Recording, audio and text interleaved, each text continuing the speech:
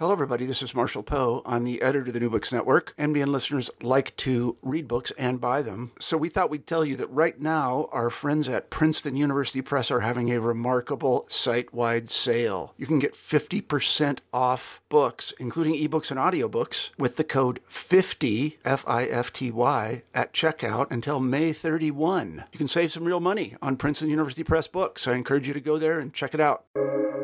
Welcome to the New Books Network. Hello, everyone, and welcome to another edition of the New Books Network podcast on Jewish studies. I am your host today, James Nadell, and I'm joined by Dr. Kenneth Moss, the Harriet and Ulrich E. Meyer Professor of Jewish History at the University of Chicago. Dr. Moss's first book, Jewish Renaissance in the Russian Revolution, came out in 2009 and examined the works of Eastern European Jewish intelligentsia during the time of the Russian Civil War. His most recent book, which we will be discussing today, An Unchosen People, Jewish Political Reckoning in Interwar Poland, which was published last year by Harvard University Press. As we will discuss, An Unchosen People follows the transformation of Polish Jewish social thought and political reason in the late 1920s up until the mid-1930s in the face of rising ethno-nationalism and anti-Semitism in Poland during that period. Professor Moss, welcome to the show. Well, thanks so much. Thanks, James. I'm glad to be here. Great. So I'll start by just asking how you came to this study in the first place of Polish Jewry in this 1928 to 1935 moment. Why was it in this moment in particular that certain Polish Jews started to describe their situation in the region as quote unquote futureless? Yeah, I think there's sort of two ways of answering that question. One is to say, of course, it wasn't only in this period, and it was even more the case in the much more obvious period of the late 30s after Pilsudski's death, after the Senacja, the inheritors of his movement, tack hard to the right to try and draw off, the support growing for the hard right.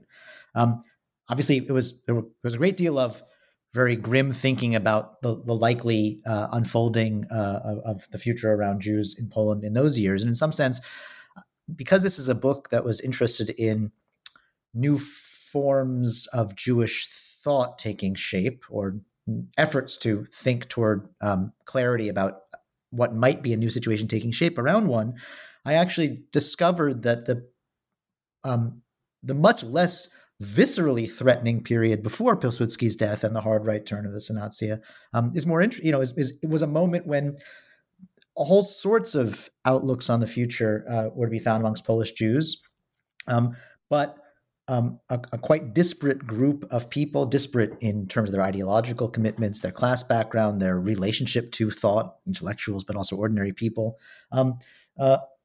began to wrestle with much grimmer possibilities than the sort of muddling through toward some kind of political integration that I think was the general hope of most Polish Jews. And why that period should have had that effect in thought. I mean, I think what's interesting about that period is precisely its mix of rather disparate circumstances. I mean, you have a constellation of real cultural complexity. Poles of Jewish background, Jewish Poles, Polish Jews are Polonizing very quickly, although they remain quite internally, culturally, varied. Economic disaster, the economic disaster of the Great Depression hits Poland relatively early and very hard. So all sorts of hopes about development that you could kind of sustain through a good part of the 20s are suddenly called into question. In sort of waves that get larger and larger, all sorts of rather increasingly terrifying political phenomena look to be moving from the margins to the mainstream, and I want to emphasize, not just or even necessarily primarily in Poland per se.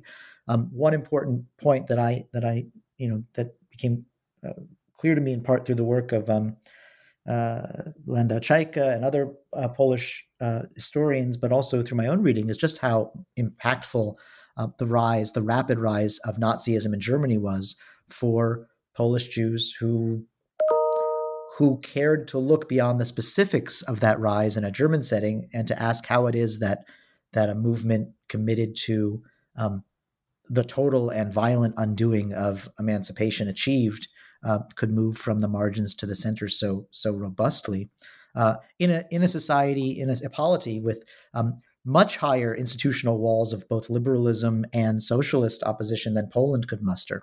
So, and then a last dimension of this period that's so fascinating to me, and this is also particularly true of the early 30s more than the late 20s, is the sudden reemergence at an unprecedented scale, although never as large as it was hoped to be, of a very peculiar possibility of Jewish exit, which is, of course, Palestine, which for their own reasons, the British reopened to Jewish immigration at a much higher level than it had previously been open, although again much lower than could have met the very robust demand, and in a moment when other options for immigration were either legally and practically foreclosed or just essentially practically unattainable.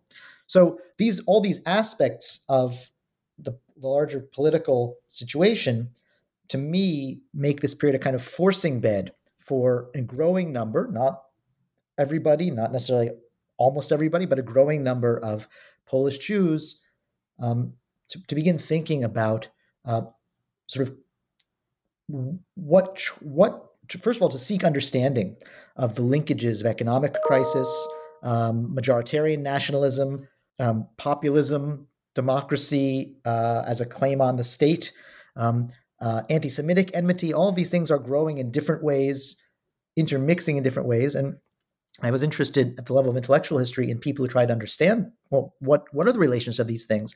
Are they taking new forms? Are these new constellations? For instance, are forms of enmity and rage in new parts of Polish society toward Jews, are they simply a product of the Great Depression? Even if they are a product of the Great Depression, does that mean that they'll go away when the Depression subsides? What will happen in the meantime? These are kind of questions that emerge precisely in the framework of this unusual and confounding constellation of new phenomena. So that's I think a place to begin that answering that question. Yeah, and it seems this convergence of these various factors really sets this period apart from what came before. And I was wondering if you could put a fine point on the distinction in the enmity that we're seeing in this period to compared perhaps to similar or different moments of anti-Semitism in Tsarist Russia or earlier in the history of the Polish Republic. Well, one thing I want to underscore that I work hard to underscore in the book, and I mean, we'll see what people think and what they take away. But although the question of what is anti-Semitism, is it always affect or also cause? How quickly is it metastasizing? And what does it mean to the people who, in some sense, are being pulled toward it? Although those questions were interesting to and pressing for many of the contemporaries I study and are interesting to me, I want to underscore that the political thinking about the sort of prospect that Jews are facing what is likely to be a bad future in Poland, but generally in Europe, that I focus on in this book are not in the first instance sort of organized around the question, how much anti-Semitism is there, and is it worse in Poland than anywhere else? And actually, most of the figures I study, certainly the intellectuals, appreciate just how complicated the situation is in Poland. That Polish political culture was divided, deeply divided. That's part of the issue, along all sorts of lines. Polish nationalism itself was bifurcated between an increasingly and intensely anti-Semitic right-wing vision and an older, in some ways more established, integrative vision that did have a place for Jews. Someone like Pilsudski kind of falls into that category, I think. So one thing I want to underscore is that for the thinkers I am interested in, for whom I can kind of give some kind of account of the genesis of their worries, the worries in the first instance were seldom about intensity of anti-Semitism per se. They were about some growing sense that in a new state suffering through developmental problems in an age of ethno-nationalism and populism and new kinds of expectations from society toward the state, and new kinds of metastases of nationalism itself. All of these things looked much, at least to the people I'm studying, not everybody saw this way, but a lot of them taken together looked very dangerous because it seemed that they that most of the ways they could break, most of the forms they could take in tandem with each other would mean a lot of social pressure for the state or society itself to see the Jews as a problem, as an obstacle to the commonweal and the happiness of real Poles, if you will, obviously in quotes, and as something that had to be solved, right? As a the questia, the question, but also problem that had to be solved, and that's not simply in the mind of my thinkers, and I think they're right about this. That's never understood primarily as a function of something like the question, how many of this or that members of this or that polity are deeply anti-Semitic as opposed to a little anti-Semitic as opposed to philo-Semitic, right? It had to do with a sort of sense that, and you can spin this out a couple different ways. So several of the thinkers, the analysts I'm interested in chapter 4 particularly, are interested in not just the spread of anti-Semitism, but also in what we could call sort of inchoate political science forms of inquiry. Like how large a minority do you have to have in the society that really does hate group X for the balance of control over the range of things the larger society can and can't consider doing realistically vis-a-vis group X to change. To put that less bloodlessly, when the Zionist activist Alter Druyanov goes to Poland in late 1931, spends about 6 months there, he spends a lot of time talking to different Zionist figures, and he reports a sharp disagreement amongst the Zionists in Galicia, of course, historically the place where a particular group of Jews were most deeply and fully Polonized, between those Zionists and Zionist leaders in Warsaw. And the Zionist leaders in Warsaw are sure that even within Pilsudski's Sanacja, real anti-Jewish sentiment is taking greater and greater hold amongst some of the leadership and governing strata. And the Zionists in Galicia don't think this is right. They think that's just these guys are not anti-Semites. They're pretty inured against that kind of stuff. They're genuine Pilsudskites and so forth. They believe in integration. But Druyanov's point is that worrisomely, this is kind of a distinction without a difference.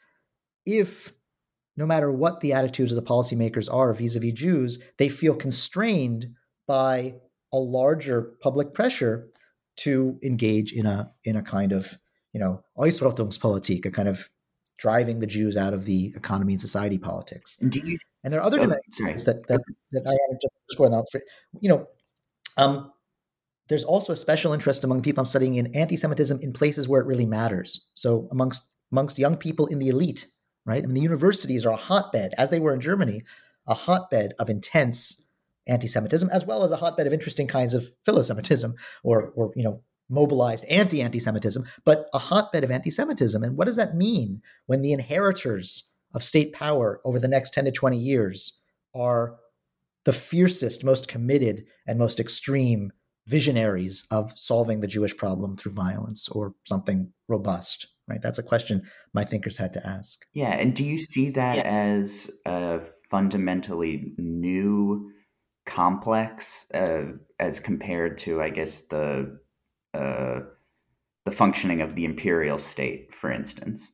I think a couple things are new. I think, in general, yes. My sense, for instance, of the Russian intelligentsia was that, and here I'm just following, I think this is fairly clear. There certainly were robust and increasingly Baroque versions of anti-Jewish sentiment in parts of the Russian intelligentsia, but on the whole, very clearly, and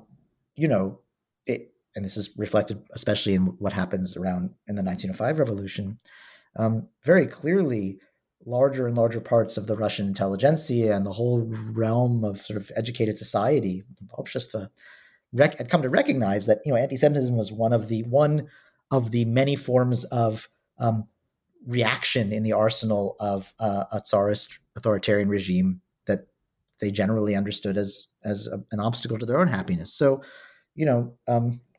the late great historian Jonathan Frankel makes this point that the violence of anti-Semitic, the intensity of anti-Semitic violence in 1905, 1906 in many Russian cities, in sort of the great wave of pogroms, was off the charts, unprecedented relative to anything come before.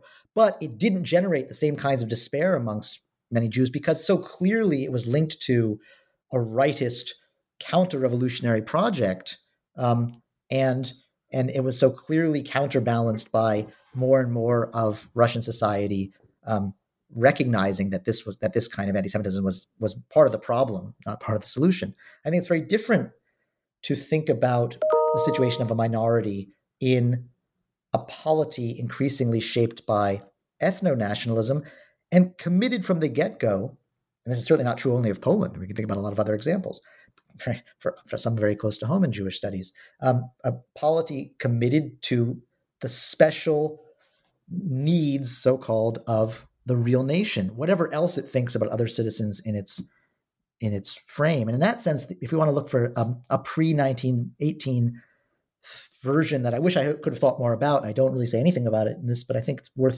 it's a kind of frontier worth studying.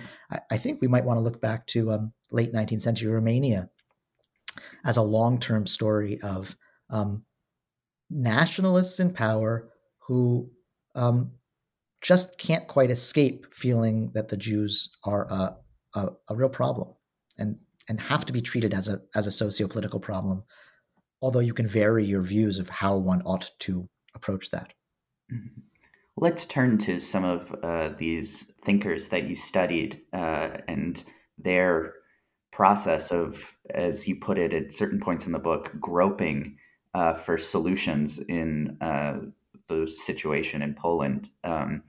Certain figures like Uriel Weinreich and Jacob Leszczynski and Chaim Grade come up time and again in the book. And I wonder if you could describe some of their analyses of the situation, how they changed over the course of their intellectual life, and where else, to what other minority issues they looked to try to better grasp what they were experiencing. Yeah, let me. These are figures very close to my heart. I do want to also note. I mean, in some ways, it's interesting that our discussion, and this is close to my heart too, has kind of hewed to the, let's call it, the more formally intellectual history dimensions of the project, the kind of middle of the book. I would want to note, sort of, and maybe I should have just take a big step back, how much the book is actually an effort to find forms of thinking happening not only in formal settings of inquiry, analytical journalism, sociology, if you will, but also amongst ordinary people. And what all these folks share, before I turn to some of these, these intellectuals that we know something about, what the folks share, the folks who kind of come into my viewfinder share, is a twofold growing recognition. First, and we've talked about this part of it, that it's more and more reasonable to think that the likely futures facing Polish Jewry are unhappy ones for the most part. But also, and this is going to be important for thinking about the sort of the last part of the book, which in some ways I think is the heart of the book, which turns from thought to politics, if you will. They also are grappling with a new sense that a lot of their previous and longstanding assumptions about Jewish collective political capacities to substantially affect their situation through self-organization, through politics, may have been strongly overstated. And in fact, Jews may have very little collective power to substantially shape, much less avert, any of the bad futures that seem reasonably, likely. So that's one. That's a large, and then within that, I look at, crudely speaking, ordinary people and intellectuals. And here, let's turn to some of the intellectuals that you ask about, because those recognitions are the double framework for a lot of their thought. The thought of figures like Max Weinreich, Jacob Leszczynski, and others. Their thought, I think, in turn, is best understood as bifurcating between two basic questions. What is all of this doing to us, to the Jews, psychologically, socially, culturally? And then on the other hand, what's going on in the larger society? And crudely speaking, chapter 3 is sort of about folks who ask themselves, what sort of impact is this sense of exclusion, likely bad futures, and forms of despair and hopelessness? What sort of impact is this having on our community and its culture and its political options, its capacity to imagine political options? And then chapter 4 looks at often very similar folks, although more of them Zionists than diasporists. We could talk about that distinction if you like, who instead are asking the kind of questions we sort of led our discussion with. What's going on in the larger society, both Polish and, let's say, more generally modern European? And vis-a-vis the former, the folks thinking about what is becoming of us under these circumstances. One of the figures you mentioned was in some ways, my kind of Virgil, if you want to evoke a very un-Jewish intertext, as I entered this project. I spent a lot of time with him. In some ways, I had to leave him behind at a certain point because I think his thought limits itself to this question: what is going on inside the Jewish community? A Jewish community increasingly shot through with a sense of being targeted for extrusion. And this is this figure, Max Weinreich, a figure who is, the great pioneer, certainly a great pioneer of serious Yiddish linguistic philology, a person who, if he'd been left alone by history, would have devoted all of his life to what he started his intellectual adult life with, which was intense Yiddishist effort of the sort that I focus on a lot in my first book. He's a figure who appears at the margins of my first book. As a young man, he undertakes to translate chapter 9 of Homer's Iliad, the Wine Dark Sea chapter, and parts of the Gilgamesh epic into Yiddish. And what this reflects is a wonderfully intense, but actually quite typical, sort of Yiddishist vision that Jews have it in their hands to define who they are as a nation. The nation is a general regulative concept here, albeit in a very progressive mode that doesn't have to do with statehood, but has to do instead with forms of taking one's traditional culture and cultural inheritances and turning them into new secular forms of human creativity in one's own language, et cetera, right? So, this is he's the founding figure and guiding figure of the YIVO Institute. But then at a certain point, as Barbara Kirschenblatt Gimlet and others helped us understand really already about 20 years ago, maybe more, he takes a hard turn toward a strange sort of project of self-retraining in social psychology. And this is linked at the root to a hard turn toward being very, very interested, unsurprisingly, actually, in understanding better what the younger generation of Polish Jews take to be their own situation. By the way, this is a guy who's the father of 2 adolescent boys, right, in this period. So, and he initiates this famous Jugendforschung, youth research project. He initiates the project that collects hundreds of autobiographies in all 3 languages of Polish Jewish life, Yiddish, Polish, and Hebrew.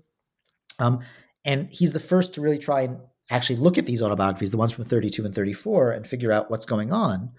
And what he actually says once he finishes sort of clearing his throat in the first 100 pages of a very long book he writes about this is, holy crap. These kids are really the main phenomenon you find when you look, if you figure out if there's one phenomenon that he sees in a lot, though not all of these autobiographies, it's deep despair about the future and a sense that one's Jewishness is bad fate, right? And you can see him. I mean, he doesn't like this, and he spends a lot of the book he writes about it called Der Weg zu unserer Jugend, and this is a point that Barbara Kirschenblatt Gimlet makes so well, mobilizing various kinds of sort of youth psychology models to argue that a lot of this is bad thinking. It's compensatory. It's people, it's it itself as a problem because if you despair, you can't wrestle realistically with life and all this stuff. But right in the middle of all of this, before he pivots to kind of indicting the youth for a despair that itself is sort of undermining, he begins to investigate, what kind of thing is this to imagine yourself part part of a immiserated minority targeted by the majority society, or at least a substantial part of it, for some kind of extrusion in ways that look like, at best they'll be interminable, right? I mean, he doesn't really flirt very strongly with the idea they might be terminable, but at best this will be a sort of a siege. And he starts to ask himself questions he'd never asked before. Like, does this mean that Jews in Eastern Europe are more like German Jews, or for that matter, African Americans, particularly middle-class African Americans, than they are like normal nations, to use Weinreich's own terms?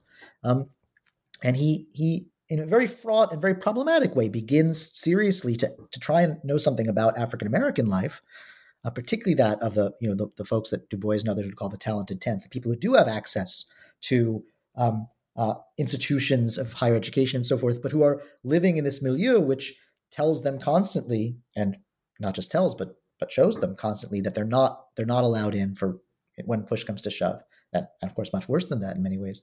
And you can see him wrestling. He doesn't like this comparison. He'd rather be able to dismiss this comparison, but he starts to develop a conceptual language that begins to ask whether Polish Jews are vectoring on something like the German Jewish situation of not really having any compensatory certainty in their own capacities for positive difference and self-determination, but are instead a new kind of, what he uses the peculiar term in this setting that we now use in Hebrew, miut, and that they suffer from Mutishkeit or Mutumschaft, which I've translated as minorityhood and minoritieshood. And to even make these comparisons marks a real shift for someone who had entered the interwar period absolutely convinced that Jews were a normal nation, indeed that they could be a beacon of what normal nationhood should be, which meant cultural self-determination without the nasty political parts of it. And that kind of thinking struck me as worth thinking through, even though I don't know how far he's able to take it. I mean, he's so torn about even making the comparison that he can't even, when push comes to shove, he can't even tell his reader if he thinks it is actually the case that Polish Jews are more and more like, or the situation there is more and more like that of African Americans within the world of violent white supremacy. It's just he even says, and there's whether this condition applies to Polish Jews, I will not say.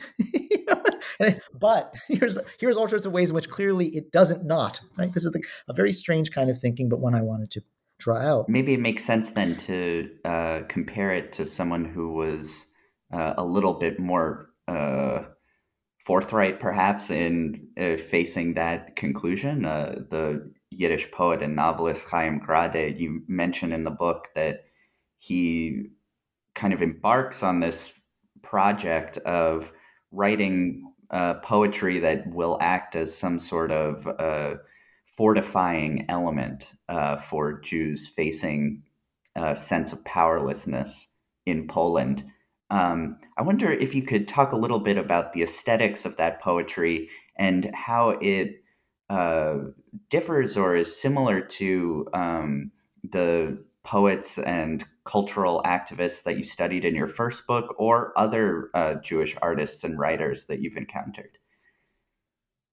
Yeah, I mean, I also want to begin by, as in every book, you accumulate a lot of debts, and I want to note that this recognition of the peculiarity of Grade's undertaking and some of its terms, I owe the starting points of that to Justin Kami and Avram Noverstern.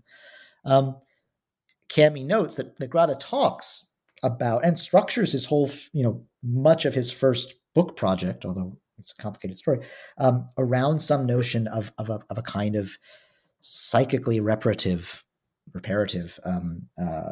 poetics. In some ways, to think about the aesthetics of that,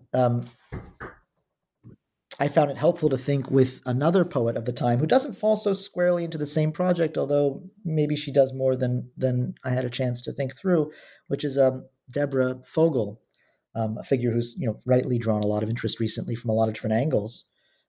Alison Schachter and my own colleague Anna Torres and others are studying her, and she has some interesting thoughts about that sort of look a little bit like Russian formalist thoughts about defamiliarization and the ways in which writers can make new certain kinds of notions through aesthetic experimentation. But she's particularly interested in ways in which this can be done for children. There's an interesting moment that she's writing in the 30s about about the kind of ways in which certain kinds of children's books operate better than others to convincingly embody in aesthetic form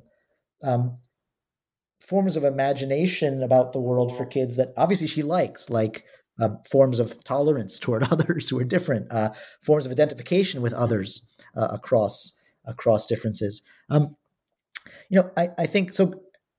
What I got interested in was Grada looking for the same kind of effects directed not at children, but at his fellow young Vilna and Vilna area and Polish Jews. I think one way to think about his, I'm not sure that I have that there's a useful way to sort of distill a particular aesthetics, but I do think that one way to think about this is what he couldn't allow himself. And I open that chapter, which is chapter 3, by looking at a figure who stands in stark contrast, this figure Hirsch Gutgestalt, a minor poet by any measure, who writes this very kind of, he's a Bundist, a very active Bundist, and he writes this very Bundisty socialist revolutionary poetry, right, in the same period that's sort of Sorelian in its vision. We're let us all break our chains and march in the masses that will free the world and will burn down the old world and all this stuff, right? There's a kind of shorthand of self-organizing, the sublime of sort of of liberatory violence, a conviction that we are powerful in masses, right? All this stuff finds its aesthetic form in ways that I think are not terribly surprising, although they might have been very moving for some readers. And Grada shares the same politics. He's clearly, broadly speaking, at least a lowercase s socialist. He understands human freedom and human oppression in terms that make sense in a broadly Marxian frame, but he just doesn't think that Jews should talk themselves into the foolish notion that they, as a group, are going to have any kind of real impact on where all this, what he calls die Weltkatastrophen, are going. And so if you can't do that, if it's dishonest to do that, and I think that's where he ends up, you have to ask if poetics can simply be a kind of litany of disaster, right? He does have this notion in a lot of his poetry that the poet's task is kind of the prophetic task in the darkest sense of the biblical narratives, to sort of just force people to face how bad things are. But he doesn't abide in that, and he tries to find something like a new mythic ways of thinking about. He tries to provide resources for the reader to imagine him or herself as something other than subjected to catastrophe. And he does this in ways that I think are so idiosyncratic that I'm not sure you want to call them anesthetics. They're they're Gradian. He reaches for ideas about biological evolution to kind of give some sense of the ascending ladder of life as itself a vouchsafe of the humanity and worth of people, no matter how badly they are treated by history. And I think the only thing you really say about this more generally as an aesthetics is that it depends on recognizing that poetry can't move people to effective action because there is no effective action to be taken. What it might be able to do is offer a different way of relating to one's own experience. Yeah, that was what I thought was so fascinating about both Grada's poetry and the poetry of a Yiddish author that I've translated, Avram Sutzkever, that there's this sense of transfiguration you mentioned in the book, trying to have a different perspective on the objective facts of the situation. Yeah, I mean, I think it helped me to think about that in For sure. So, I mean, Sutzkever in some ways he's the figure that, I mean, I admire your translations of Sutzkever, by the way. I mean, he clearly is better at convincing himself of this and convincing others of it in his poetry than Grada. So in some ways, I wish I could have spent more time with Sutzkever. He's a little too young, and but of course, in some ways, he is the great bearer of this vision, even under the most extraordinary circumstances, to such a degree that, as Weiss and other readers of Sutzkever have pointed out, that, during the Holocaust, his poetry sometimes dares to insist that it actually is salvific, or at any rate, that if one gives up on it, then one has given up on one's own self-salvation, right? It's he writes incredibly moving poetry that reassures one of one's own worth. So that's very much I think that's sort of what Grothe was up to. I think Sutzkever, does it under even more extreme far more extreme circumstances, and is a better poet when push comes to shove. So, yeah. But that's a discussion for a different time. Maybe. It's exciting to see that project, continue even under, as you said, those extreme and obviously worsening circumstances. So I, as you mentioned earlier, this is not just the province of, published intellectuals and famous artists in the canon, but as you said, this kind of groping and intellectual change is existing on a much broader social level.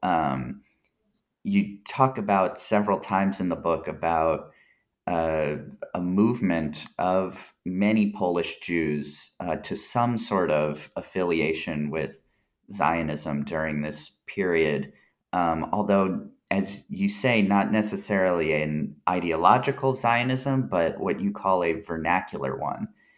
Could you talk a little bit about that distinction? What did it mean to be a vernacular Zionist? And in what ways were Polish Jews both interested in Zionism and wary of it at the same time?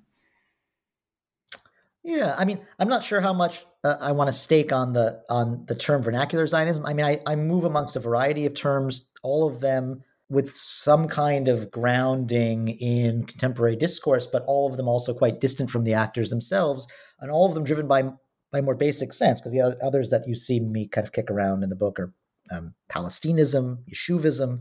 And I'll come back to why I think it's useful to sort of bracket a phenomenon with these multiple terms.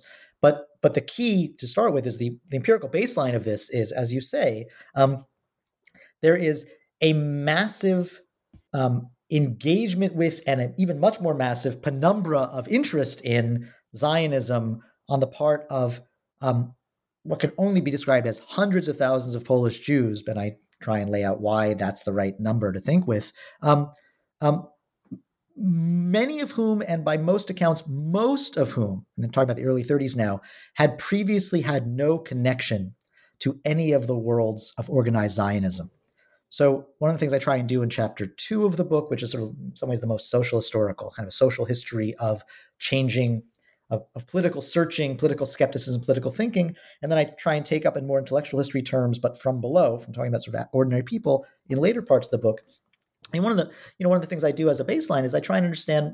Obviously, there were people who in their Zionism were very committed to various visions, positive visions, if you will, the actual programs of various Zionisms. The creating of the new Jew, cultural regeneration, a cult of labor in the case of labor Zionism, a cult of the strong Jewish body and militancy in the case of revisionist Zionism, and arguably also labor Zionism, right? All these things there are plenty of people who think this, but they're a substantial minority, but by no means a majority.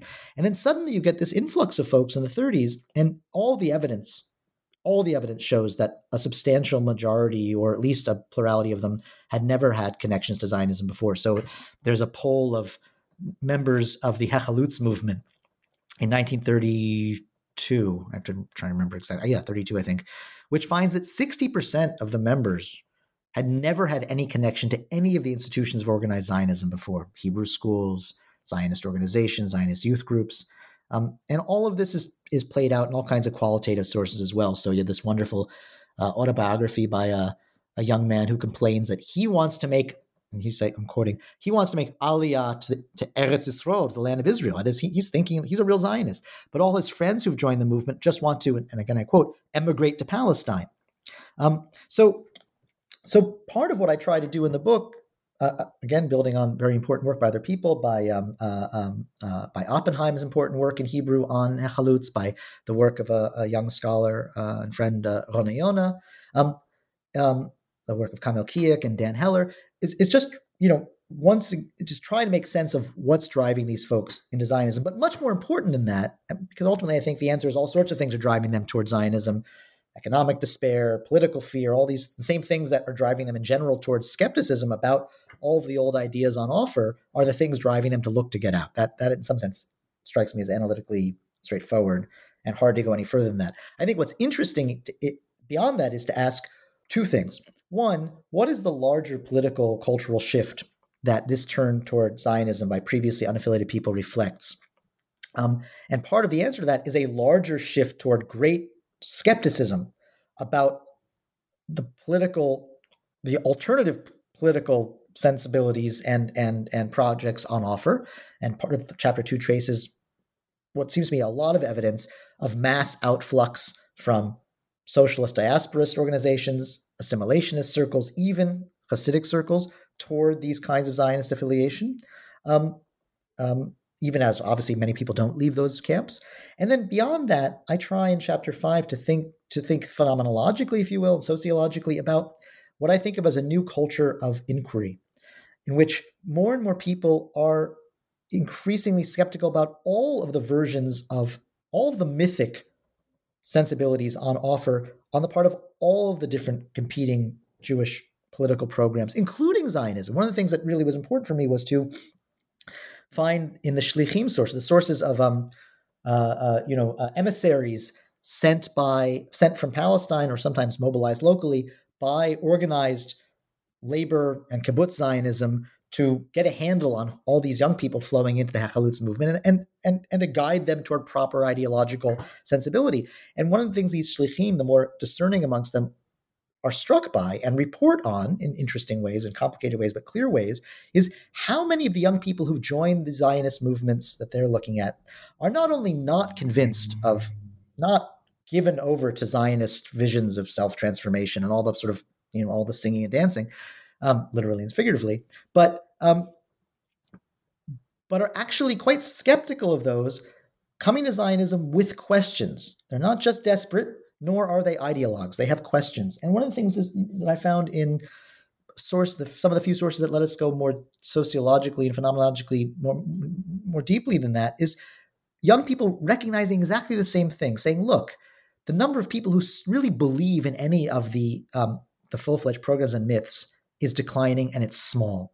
Most of the people in any of the political camps, at least the young people, are asking questions. They know that nobody has any good answers. At least Zionism, this comes back to your initial question, gives them some shot, lets them get in line for a possibility of getting out. And even when they join these Zionist organizations, they are asking questions about what, if anything, is true in Zionist claims about the Yishuv, Palestine itself, Jewish life in Palestine itself, as different and better, if one can get to it, than what probably awaits an individual Jewish young person in the European diaspora. And those kinds of sensibilities of looking for real information, asking skeptical questions, thinking practically about what resources are available to you to change your circumstances, those strike me as, I think they're a very important part of a shift in the political culture, and they're very much at the heart of and found within and driving this strange and interesting expansion of engagement with Zionism. It's really fascinating to hear you talk about this kind of thought pattern that seems to transcend the political silos that I think the historiography sometimes places different Jews in Eastern Europe. There's books about Bundists, there's books about Zionists, there's books about diasporists, all of these things. It seems to me more difficult to see the people who are moving in between these camps or are trying to are elaborating ideas that are not as easily categorized in any one of them. I wonder, what is the what is the process like, the methodology of finding that sort of supra-political uh, uh, sort of thought?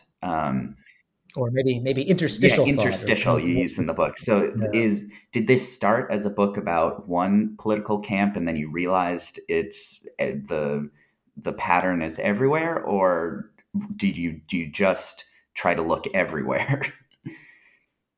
It's the latter. It didn't start that way at all. It started as a book that, I mean, I suppose it started with some presumption of the value of looking across multiple. I never thought to myself, I want to write about the ists, the this ists or the that ists in this book. Whereas, my first book, when push came to shove, I mean, I knew I wanted to write about Hebraists and Yiddishists, and then I discovered, I think I discovered that period was a particularly interesting place to think about them and what they were trying to do.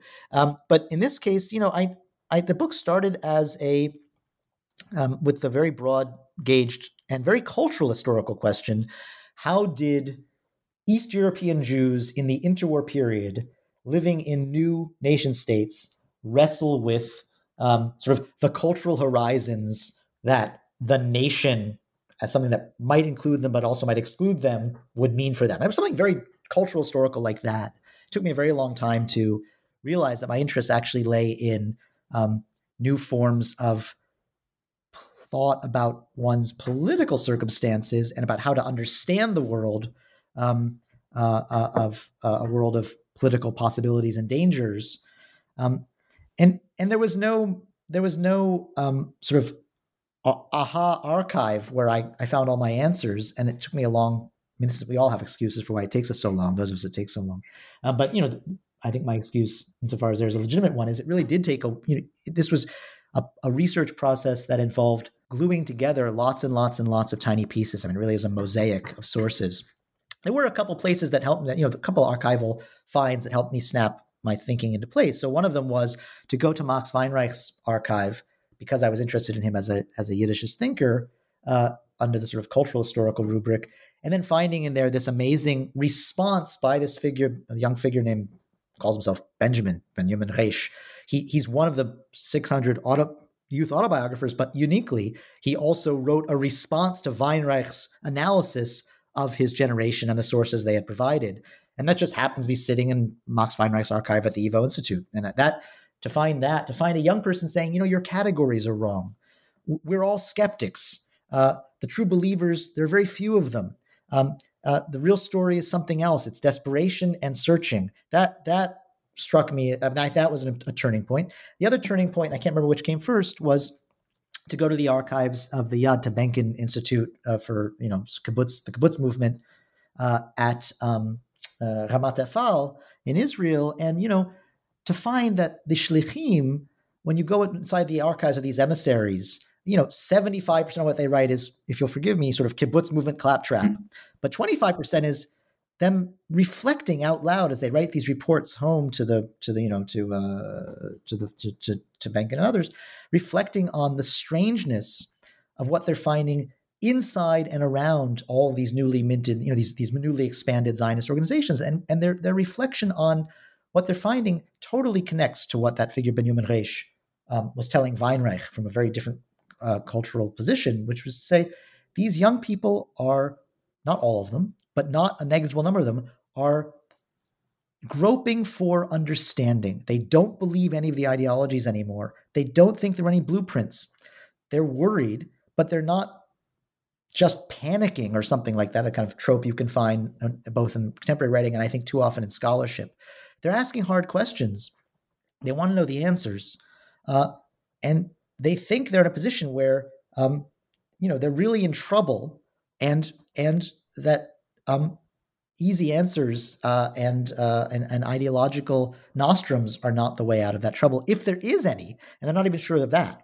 So that, to discover that to me was really important. And it, resonated too with our own circumstances today, to be perfectly frank about it. Yeah, I wanted to ask you about that a bit. There's been kind of, in the last 4 or 5 years, several books about Eastern European Jewish life after World War I. that are trying to, I think, capture the lived experience, the daily lived experience of anti-Semitism and ethno-nationalism in that period between World War I and the Holocaust. Several come to mind, including Elisa Bemperad's Legacy of Blood, Jeffrey Weidlinger's recent In the Midst of Civilized Europe. And I wonder, do you have a sense of this set of books as a trend in the historiography, or that it will be viewed as such in retrospect? And to what extent, in your own thinking, were your conclusions affected by the past several years in American history? Well, it's a lot easier for me to answer the second question. Yeah. I mean, I think very much so. I'll note only in passing, in addition to the important books you mentioned, I will just sort of give American or English speaking listeners a heads up that a young Polish, everyone's young at this point to me, but a Polish scholar I respect very, very much, and whose first book shaped this book deeply, a figure named Kamil Kijek, is now doing equally important work on a deep social and cultural history of Polish and Jewish political consciousness in the Kielce region. And some of the first fruits of that I think, are really bid fair to transform our take on how deep and how real, not the experience of anti-Semitism per se were, although that was happening, but just the ways in which real people on an everyday level, real Jewish people, were encountering amongst their peers real discourses that viewed them as the problem. And I think that's, that is something that I saw a little bit in some of the autobiographies. And there's a lot more to say there. And I think Kamil's book is going to be really important, really important. Beyond that, look, I mean, I think, there's a double-sidedness to the old adage, which is undeniably true, I guess, that historians are always writing a history of the present. I mean, sometimes I think that means we denigrate our own efforts, in the sense we think, well, we're really just reflecting a set of concerns today, and everything will be different in 10 years, and so then the history will be different too. I've never been particularly partial to that view. I don't think that's really true. I think the present, like Weber thought, I think the present can force us to think about things and therefore allow us to see things that really did happen. And I think one of the things that helped me think about the problem of how people start to think about their own situation when they realize their previous categories of analysis and their previous expectations might have been wrong, that problem was brought home to me by the ways in which we, I think, have all discovered that. Whatever our politics, a lot of expectations coming into this decade or the last 10 years we're forced to reconsider. We're forced to reconsider things like, how fast do politics of enmity reshape political life? How strong are liberal institutions of rights and tolerance? These are questions that, we're not imposing on the past. They're imposed on us by the present. And when we go back armed with that, we start to see things that I think really were there. So I unapologetically and unhappily, I'd much rather not have been forced to think this, would say that the era we're in, not just in the US, but globally, has very much helped me see these things. Although I also want to underscore the differences. I also think, the world of middleman minorities in newly developing nation states is a particular kind of world.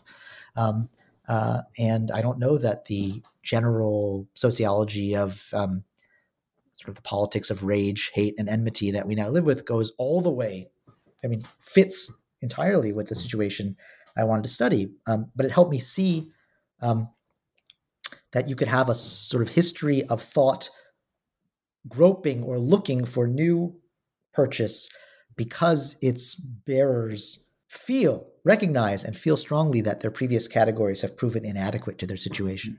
And we see in the final chapter that this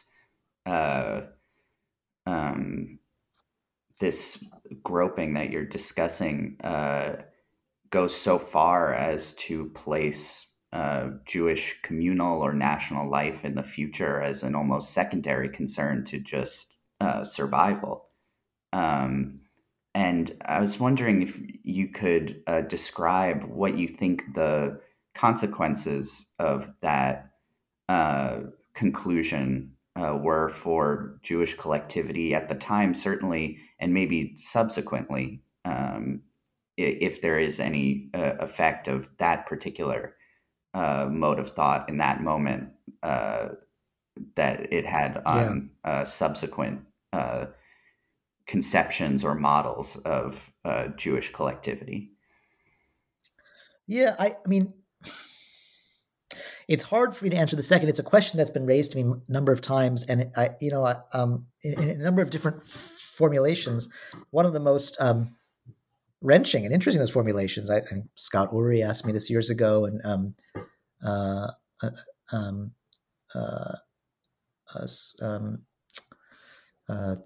Siona, whose name I'm blocking, your fellow graduate student in Jewish history at Harvard, asked me this question: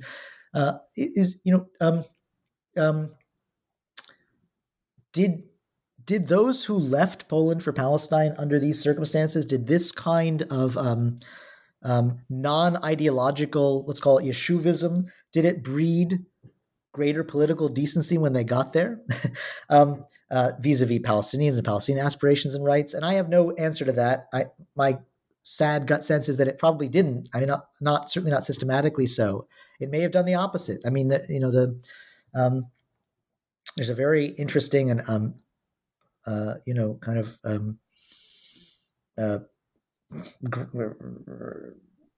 unsettling moment in a very interesting Palestine travelogue by this figure named Yosef Chernyakov, a longtime diaspora territorialist, but with a complex relationship to Zionism. And he goes in 1933, and one of the things he finds is, and he notes, is sort of hard right politics about expelling Palestinians and this and that taking shape amongst some of the recent migrants.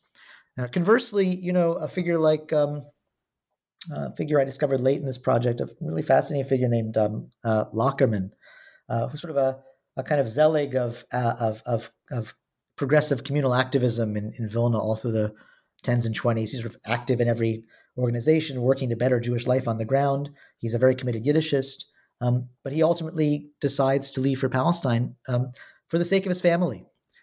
His son Ezra Lahad will later on become both very much inside the Israeli secular Zionist sort of mode, I guess lifelong military career, but also a very committed Yiddishist by his own lights and a kind of scholar of Yiddish theater. And Lahad writes shortly after the war about why his father made this choice. And he says, look, my dad just saw no future for us in Poland. And for him, this was a terribly wrenching and in many ways very sort of self-destructive undertaking, because he basically left behind all of his cultural hopes to come to Palestine.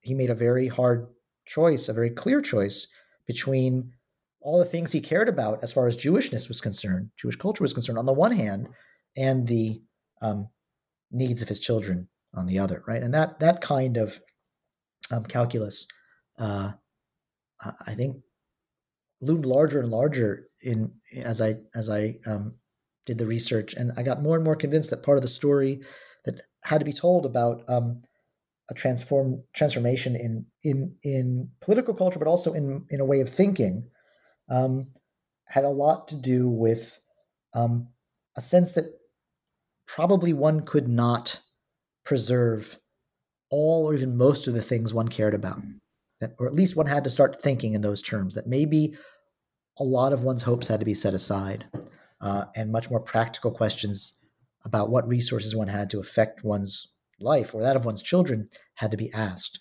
And that was a form of thinking totally in tension with all of the great ideological projects of Jewish modernity. And to even renounce the notion that one can do much for most Jews, I mean, that really is striking. And this figure, Benjamin Reish, made reference to and looms very large in the last part of the book. I mean, he says quite explicitly in his answer to Weinreich, or maybe it's in his autobiography, I have to remember. He says, Zionism cannot help most Polish Jews. Nothing can. Nothing can. There's no medicine for everybody. And we're not going to find one. And no matter what you do, you're not going to find one. And in the meantime, we have to ask ourselves, what can help at least some of us? And, I think he's probably very uncomfortable asking that question. I can't ask him, but that's my sense that it's a very discomforting notion that you just have to renounce hopes of helping the community as a whole. Well, I think that's a good place to end the conversation. Thank you so much, Dr. Moss. We really appreciate hearing about your new book, and we hope that our listeners will go out and get a copy as soon as possible.